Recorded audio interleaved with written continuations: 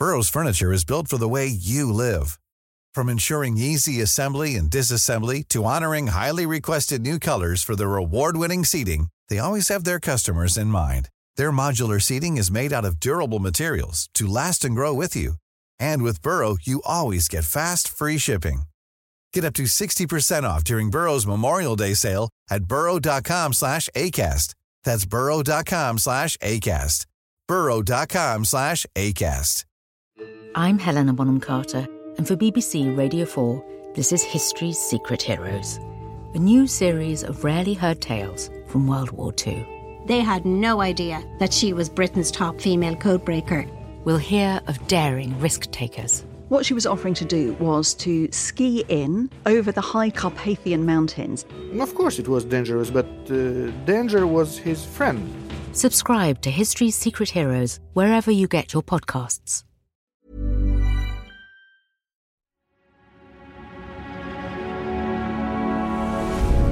Tortoise. Hello.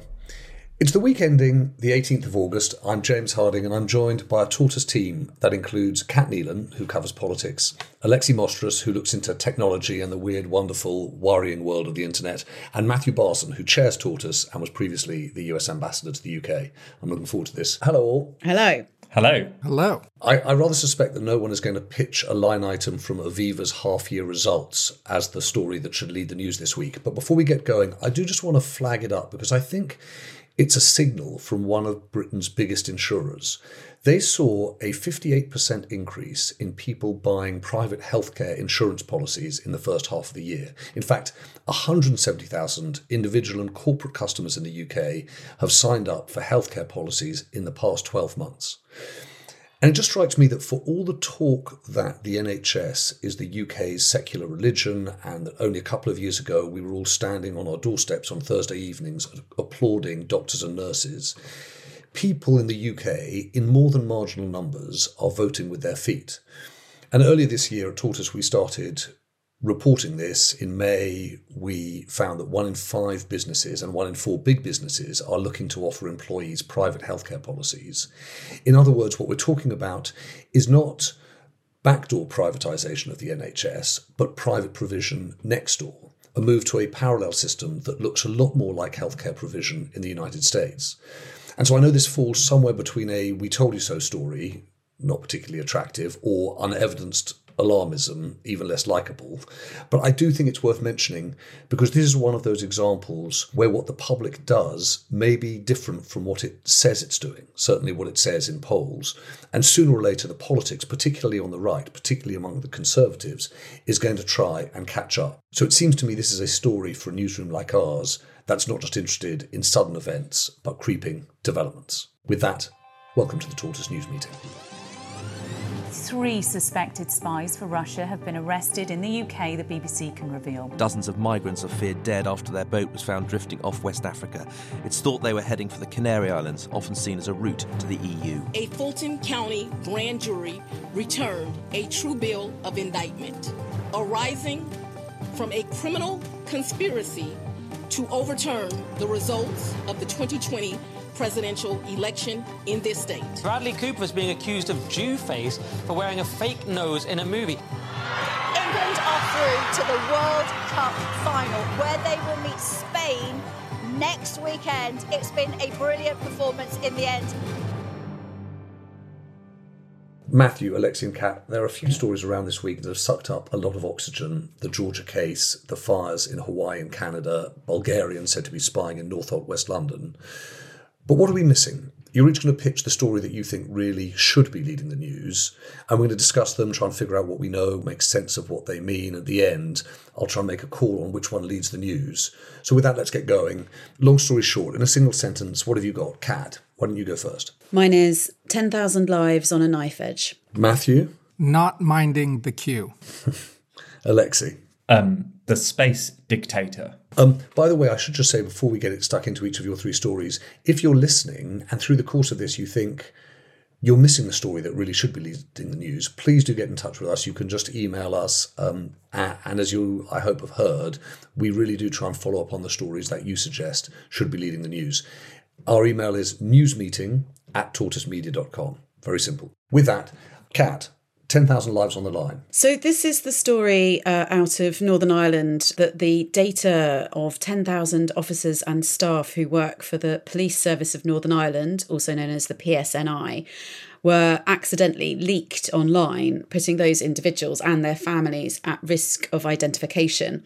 The data includes surnames and the first initial, but also the rank and grade of every officer in the PSNI and where they're based and which unit they work in. So although there were no home addresses, which is obviously a good thing, there's a lot of a lot of data by which people can be identified. And it was mistakenly published online in response to a Freedom of Information request for about 3 hours. What they didn't realise was that the document that was published had a link that went off to some highly classified information. Some of these officers have been embedded with MI5, with various intelligence agencies, the riot squad, close protection, bodyguard duties for senior politicians, and so on. Sorry, Kat, can you just explain how it happened? You say it was mistakenly published online. How did that happen? Well, it looks to be just plain human error, and they are obviously investigating what has happened further, but the concern is effectively the genie is out of the bottle, and that data was removed after being online for 3 hours, but in that time it was already downloaded and has been passed on WhatsApp and so on. Well, the only reason I just wanted to press that point is in all the coverage it's been referred to as a data breach, and I'd presume that it was a hack, that was a question about the security of a central data system. It's a mistake. Yes, but it amounts to the biggest breach in Northern Ireland's history, and it comes at a very kind of sensitive time for Northern Irish security, with the terror threat having been raised to severe in February following the attempted murder, the shooting of a detective chief inspector. So Northern Ireland's police chief, Simon Byrne, said that they were now confident that the data set was in the hands of dissident Republicans, and it is their planning assumption that they will use this list to generate fear and uncertainty, as well as intimidating or targeting officers and staff. And in fact, that has already begun. So earlier this week, Gerry Kelly, Sinn Féin's policing spokesman and a member of the Stormont Assembly, said that a number of documents had been posted onto a wall, a physical wall near his office. That included a photo of himself and a statement that read, "Gerry, we know who your mates are now," and a section of the leaked documents. Not the names, but he said there was a substantial number of the details from the leak.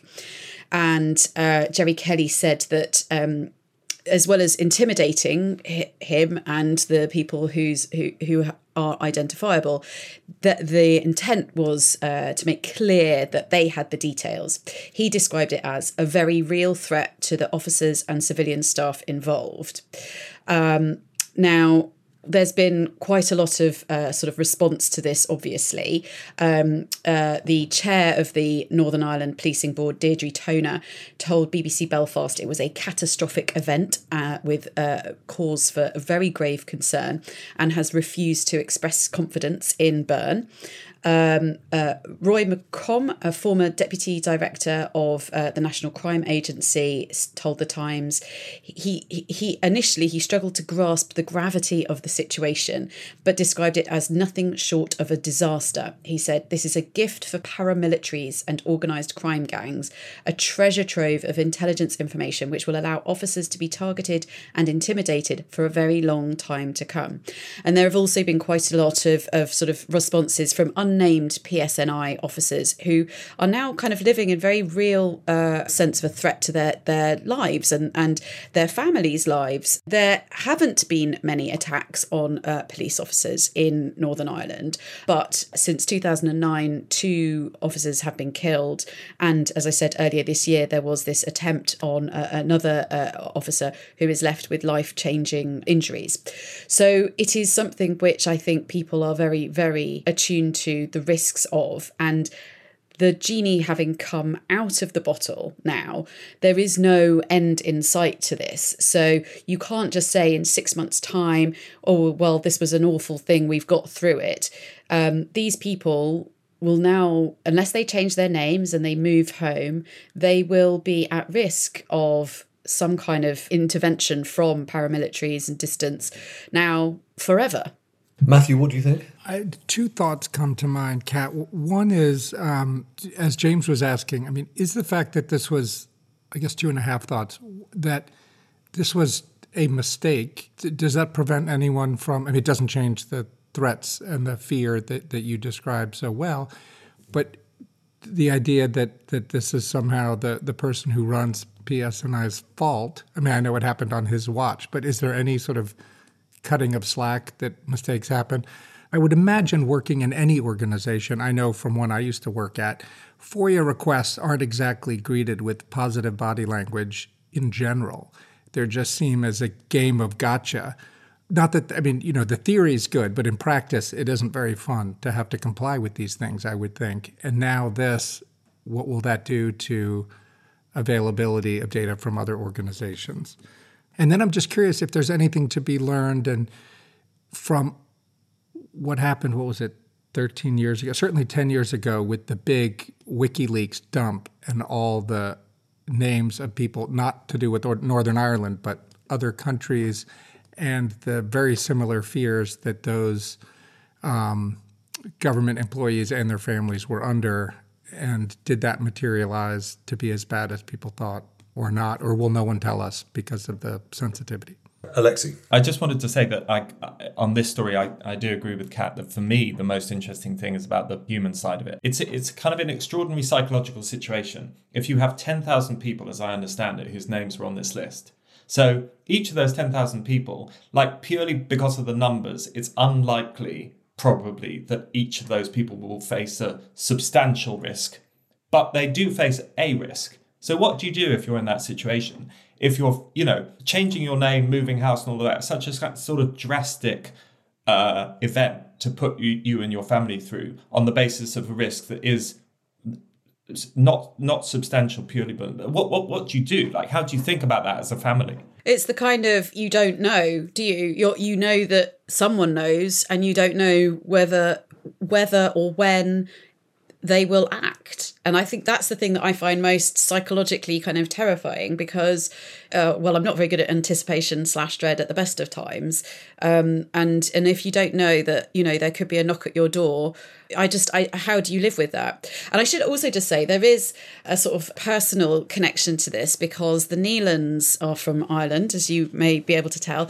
And my great grandfather was a police officer at the start of the 1900s. And when the sort of initial troubles happened in the sort of late teens, early 20s, he was working for the Royal Irish Constabulary, and he was targeted and he was shot in the hand, and the house that he lived in with my grandfather, who was a child at the time, was burnt down, and they had to flee to England and change the spelling of the surname and all the rest of it. So it's not a sort of completely abstract thing for me and for countless other people, I suppose.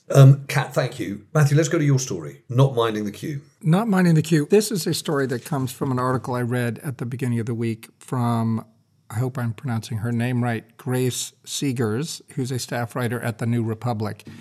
And when I saw the headline, I thought it was 2 years after the U.S. withdrawal from Afghanistan. And I just figured it was like all the other stories I'd read on that subject, which is many of them either a look into the very real challenges still existing in Afghanistan or Republican candidates giving President Biden a hard time about what he did and how he did it.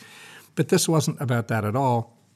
It was about what life is like for the 80,000 Afghans who were given a special status by the Biden administration 2 years ago in the aftermath and during the withdrawal, who are living around the D.C. area, Washington, D.C. area. And the 2 years isn't just an anniversary that journalists are noting. It's when their special status expires. And so they have to be granted it again which the Biden administration has done, but they haven't all of them been informed that they're in this new status. And if you had started a different status, namely trying to get permanent residency another way during your first 2 years, you've been told by smart people who know this better than you, if you're a newly arrived Afghan, that you shouldn't apply for the second thing because it'll jeopardize this new, better thing you're trying to do. And so these poor women and men and families caught up in this stuff. And the reason I think it's interesting, well, actually, I'm not going to use the word interesting. On the Monday news meeting, for listeners who listened to that great session, James, you said that usually in newsrooms, which I'm usually not part of, stories might be interesting, or they might be consequential, or they might be revealing. And I think there's, in a good journalist like the ones on this call, good tortoise journalism could make this story interesting, consequential, and revealing about what, because it actually has bipartisan support. So you have Republicans, not all Republicans, but Republican senators, Democratic senators, all agreeing. Many of these people served and helped the U.S. military during the time in Afghanistan. So if you think of the concentric circles of objectionability, or that's sort of a negative way of putting it, but this is the subset of that 80,000 are people who worked for the government. They can't get a good time. And I'm haunted by this one quotation that I want to read. But before doing so, what is our swearing policy here on the news meeting? Okay. It's okay. I'm getting a thumbs up from Lewis. Okay, here it goes. So this is one of the many volunteers and agencies who have swung in to support these families. And you've got the Lutheran something or others, I can't remember the name, on the religious side, but then you have a number of military veterans organizations who've really stood up to try to advocate for this stuff. And this is a quote from, I think he is a veteran volunteer who's helped. So he says, what this lack of communication results in is our volunteers working throughout the night to clean up the messes that come from a contractor or U.S. government employee just not checking their fucking tone or their cultural appropriateness, or just the accuracy of the message, he said. The communication piece is simultaneously the most important thing and the thing that has caused so much harm. And I can imagine a tortoise great podcast deep dive into this, to hear these voices, to hear the systemic breakdowns that are happening and that could actually be fixed. So Matthew, I'm really caught by this story because, as you know, we've had the same issues in the UK. Initially, complete disregard for those people. This happened first with Iraqi volunteers and then with Afghans who had worked directly with British armed forces or, coalition governments, and then looked stranded in, as it was, Iraq and then Afghanistan. Then a lot of great language about a welcoming nation and setting up a proper welcome for people who make the journey to the UK. And then these stories where what you see is a much rougher experience arriving, often in communities that set up but that come to feel like ghettos, places that are at one remove from the rest of society.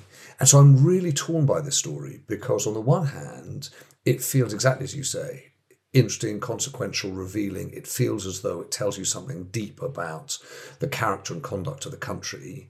On the other hand, it feels like a bureaucratic snafu or a problem of miscommunication. It's not a problem of intention. It's not a problem of policy.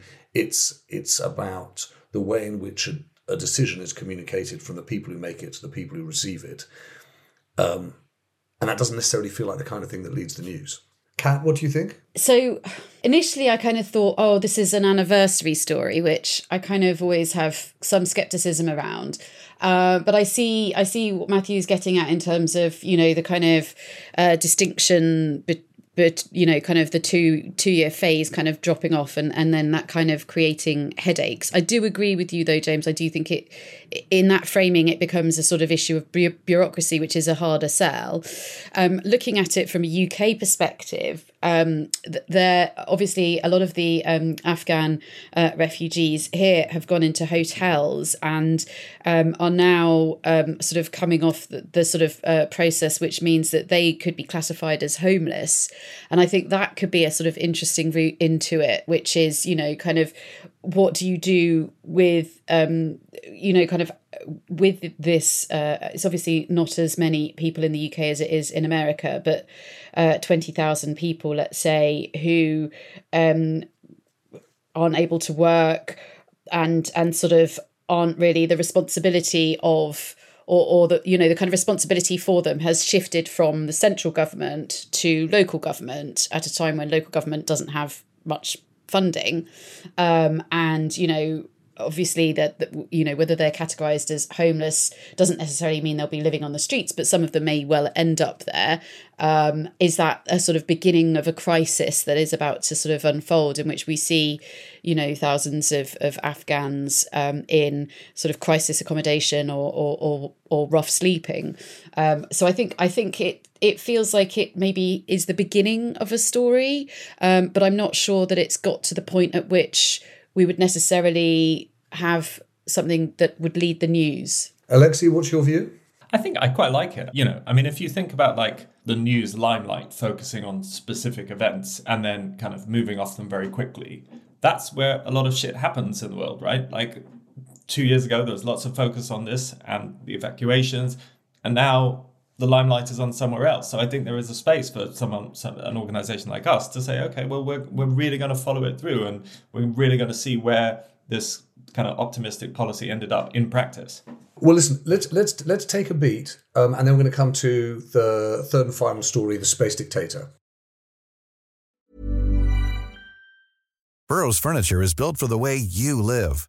From ensuring easy assembly and disassembly to honoring highly requested new colors for their award-winning seating, they always have their customers in mind. Their modular seating is made out of durable materials to last and grow with you. And with Burrow, you always get fast, free shipping. Get up to 60% off during Burrow's Memorial Day sale at burrow.com/ACAST. That's burrow.com/ACAST. burrow.com/ACAST. I'm Helena Bonham Carter, and for BBC Radio 4, this is History's Secret Heroes, a new series of rarely heard tales from World War II. They had no idea that she was Britain's top female codebreaker. We'll hear of daring risk-takers. What she was offering to do was to ski in over the high Carpathian Mountains. Of course it was dangerous, but danger was his friend. Subscribe to History's Secret Heroes wherever you get your podcasts. Hello, it's Tomini from Tortoise. This podcast is sponsored by EY. The risks posed by AI range from bias in decision-making to misinformation and the misuse of personal information, all at an unprecedented scale. Nearly a quarter of UK businesses understand that the regulatory landscape is changing fast, and nearly half are tracking new regulatory guidance to be responsive to emerging best practice. The EY Responsible AI Service helps organisations innovate safely, providing confidence that AI and generative AI technologies are developed and managed ethically, transparently and sustainably, and that potential regulatory and reputational risks are identified and mitigated. Discover how you can create a better working world with AI by going to ey.ai. Alexei, who or what is the space dictator? So the space dictator is, perhaps unsurprisingly, Elon Musk. And I want to talk about a couple of stories that have happened recently that speak to basically his unparalleled power, both on Earth and above it. So Elon Musk, world's second richest man, I think, at the moment. He owns Twitter, Tesla, and a company called SpaceX. And what happened this week was that the Washington Post reported that X, which is the new name for Twitter, had deliberately been slowing the speed with which users could access some clicks. So if you went on Twitter and you clicked on the New York Times, for instance, there was like a 5-second delay, and then the web page kind of came up. And it was the same with Facebook, and it was the same with Blue Sky, and it was the same with Instagram, and it was the same with Substack. And the thing that kind of draws all these like companies together that were throttled is that they are either direct competitors of Elon Musk, like Blue Sky, or they are news organizations that Elon Musk is cross with, like the New York Times. And you might not think that a 5-second delay is very significant, but like it really, really is. Like in a world where people have so much access to so much information, you delay for a couple of seconds, people move on to other things. So it was a real kind of commercially aggressive move. And it was just a move that was done like based on Musk's own kind of commercial bias. And that was interesting in itself. But for me, the reason why it's a really, really important story is because it ties in with a New York Times investigation that came out like 10 days ago, which was all about Musk's new, or not so new, but like relatively new, like space-based internet system called Starlink. So lots of different satellites are orbiting around the Earth. They've all been put up there by Elon Musk, and then they provide internet to parts of the world that have never had it before. And it's an amazing technology. But what the New York Times found was that half of all the satellites that are active now in space are owned and controlled by this one guy. And that sort of power over space-based internet has allowed him to have huge influence in major geopolitical affairs like the Ukraine war. So at the start of the Ukraine invasion, Ukraine defense officials appealed to Musk to say, look, you've got to give us Starlink. Russia has knocked out our normal internet system. And Musk did that. But then at a certain point, he said, no, that's enough. He shackled Starlink for Ukrainian forces that were trying to take back cities which had been captured by Russia. And so the sort of decisions that you would normally expect to be made by the US Department of Defense or the Ukrainian leadership were being made by this one guy. And you can see that that's a pattern that's going to like repeat itself in countries like Taiwan, who have like deliberately not done a deal with Starlink because they're worried about Elon Musk's ties to China. So suddenly you see the world of communication, which is pretty much like the most preeminent commodity on Earth. And you see that one guy is like absolutely in control over so much of it. And for me, it's really worrying. And it calls into question like fundamental questions of like should you treat a social media network? Should it be allowed to shackle competitors, or should it be treated like a commodity? Should you have net neutrality applied not just to like internet service providers, but now to social media networks? Alexei, I don't know whether you heard, but a week or two ago, we had one listener, Gavin, who I think was from Hampshire, wrote in to say exactly this. So you spend a lot of time talking about Twitter and X branding, but actually, if you look at the extent to which Musk is amassing power, particularly through something like Starlink and the real world impacts on the battlefield in Ukraine, and I think that New York Times story pointed originally to exactly this point, Ukrainian generals saying, has the US Defense Department made an assessment of the power and impact of Elon Musk? You can see how that story captures the imagination of certain people. The challenge, I think, that I'm trying to wrap my head around, because obviously I find it absolutely fascinating. The challenge, I think, with that story is how does it land as a news story that signals all the things that you're saying it signals in terms of power, influence, relationship with government, when, if you like, the nose of the story, the lead of it, is a 5-second delay on a link from X to the New York Times. How do you make that lead? Well, yeah. I mean, I think it's probably about taking a step back and seeing things in the round. So you're not just talking about a 5-second delay, and you're not just talking about Twitter. I think to kind of really understand Musk, you need to do what the reader who wrote in said and look at him as a whole. And if you look at the power that he has been shown to wield over the last month, it's worrying for two reasons. It's worrying not only because there are a whole different set of areas where he can wield that power, number one. But number two, he's Elon Musk. He's like crazy. And he seems to have wielded this power in a really kind of mercurial and subjective way. So if you take both together, that's concerning. I was watching Justice League with my kids the night before last, and there's one moment where the Flash asks Batman what his superpower is. And Bruce Wayne says, "I'm rich." And there's something in this, the combination of what Musk said. There's this tweet that Musk put out earlier this year, which I don't think anyone has taken as seriously as he's taken it, which is, he said, between Tesla, Starlink and Twitter, I probably have more real-time data than anyone in the world. And that combination of information and wealth, Tesla transportation, Starlink communication, Twitter expression, or X now expression, you think to yourself, that is an incredible concentration of power that in our system goes largely unchecked. Kat, what do you think of it? I think this idea of the three sort of industries that he's involved in being linked up is such an interesting one, because we tend to think of monopolies as something that needs to be kind of guarded against, but within their own industries. And actually what we're seeing here is kind of a real kind of example of why we need to sort of better sort of reform that notion and make it kind of modern, because data spreads across all industries. And once you have the leading sort of businesses in kind of a few areas, then it doesn't really matter. And you've got that kind of monopoly of information.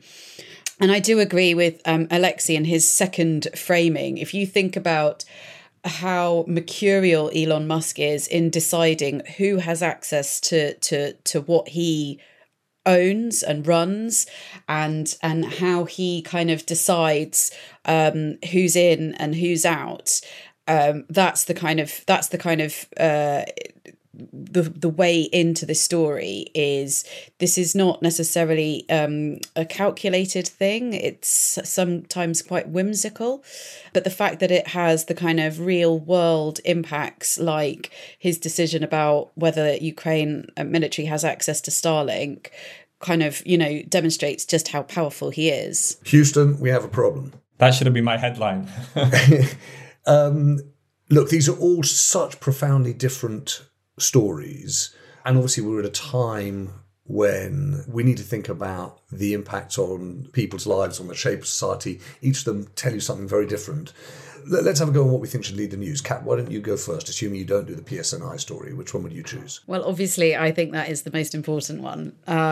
But leaving my story aside, I think it's going to be Alexei's story. Maybe the data dictator rather than the space dictator would be the way to do it. Matthew? I agree with Kat. I think Alexei's story should lead. And I also like Kat's tweak on data in place of space. Alexei? I would go for Kat's story. I think that the fallout and the consequences, psychologically and practically, are really significant. All right, this is really a difficult one. Honestly, I find it difficult, partly because to be slightly old school and a stickler for news, the reality is that there's only one story, which is Kat's. Kat's is an actual story. Something's happened. It has real-world consequences. It tells you something about a fragile world that largely goes underreported. In that sense, it's the whole package. It's a real story. Strangely, Matthew and Alexei's story, to my mind, are leads. They're both invitations to go and investigate further.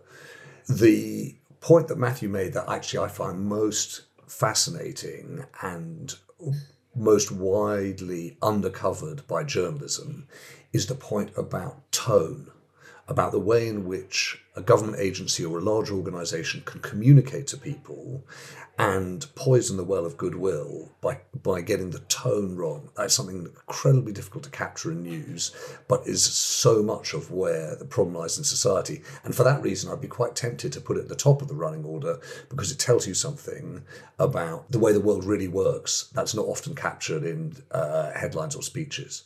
But personally, the story that intrigues me the most is the power of Musk.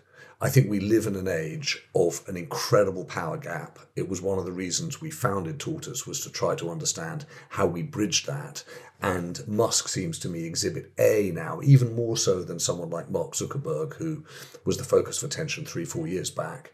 Elon Musk's power is a real challenge to the way in which societies work. And it feels to me as though even something small like a delay on the link from a social media platform to a provider of information shows the way in which you can, to your own agenda, use that power. And the case that's been highlighted in Ukraine of Starlink being used in some battlefield arenas, but not others, on Musk say-so, seems to me to be an extraordinary piece of geopolitical power that's not being challenged. And my real worry is that we're going to rely on the same old system, which is a system whereby politicians make regulations, regulators want to be seen to be fulfilling the mandate given to them of politicians, and as a result we don't have a system that, if you like, looks out for the best interests of society, for the public goods, but looks out for fulfilling the requirements of regulators, and they're going to be inadequate, and we're seeing them as being inadequate now. So for that reason, my running order would be the data dictator, PSNI, a mistake that leading to real-world fears, and the failure to be as welcoming as Operation Afghan Welcome purported to be. Third, that would be my running order this week. Woohoo, I didn't come last. For those of you scoring at home, I have a clean sheet. Of coming third. Yeah, I mean, I don't think I've ever... my sheet has no votes on it. Ever. I've never come first. I'm yet to get a gold. To be clear, as most of you who've ever listened to the news, watched the news, or read the news, you'll know that the thing that always speaks to you most is something halfway down the running order, buried at the bottom of page 17. So that's where the glory lies. That's true. Listen, thank you, Matthew. Thank you, Kat. Thank you, Alexi. Thank you, most of all, for listening. Again, I'm just going to make the point, we'd love to hear from you. It's one of these things when we started Tortoise, this idea that you would be slow but also open, that we'd try and make sure that everything you did was open to question and suggestion. And so please do come back to us with an idea that you think is better than any of the ones that we've got. Newsmeeting@tortoisemedia.com. Do get in touch and we'll pick that up next week. Have a very good weekend.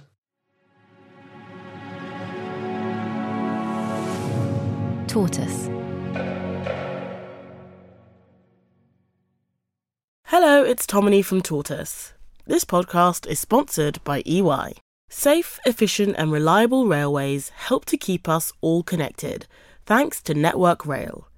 Yet, maintenance on the railways is a risky and sometimes fatal business. At Network Rail, 2 previous attempts to invigorate its track worker safety programs had failed, leaving employees feeling sceptical that the organisation could ever get railway safety right. Since 2019, EY teams have worked with Network Rail to deliver a transformation that improved safety protocols and changed employee behaviour around safety. Network Rail Rail Hub, a new digital safety platform and app, eliminated inaccurate paper trails and worked offline, so it could be used by workers in remote locations. Since the platform was introduced, near misses affecting maintenance workers on the railways have fallen by 40%. Read the full story at ey.com.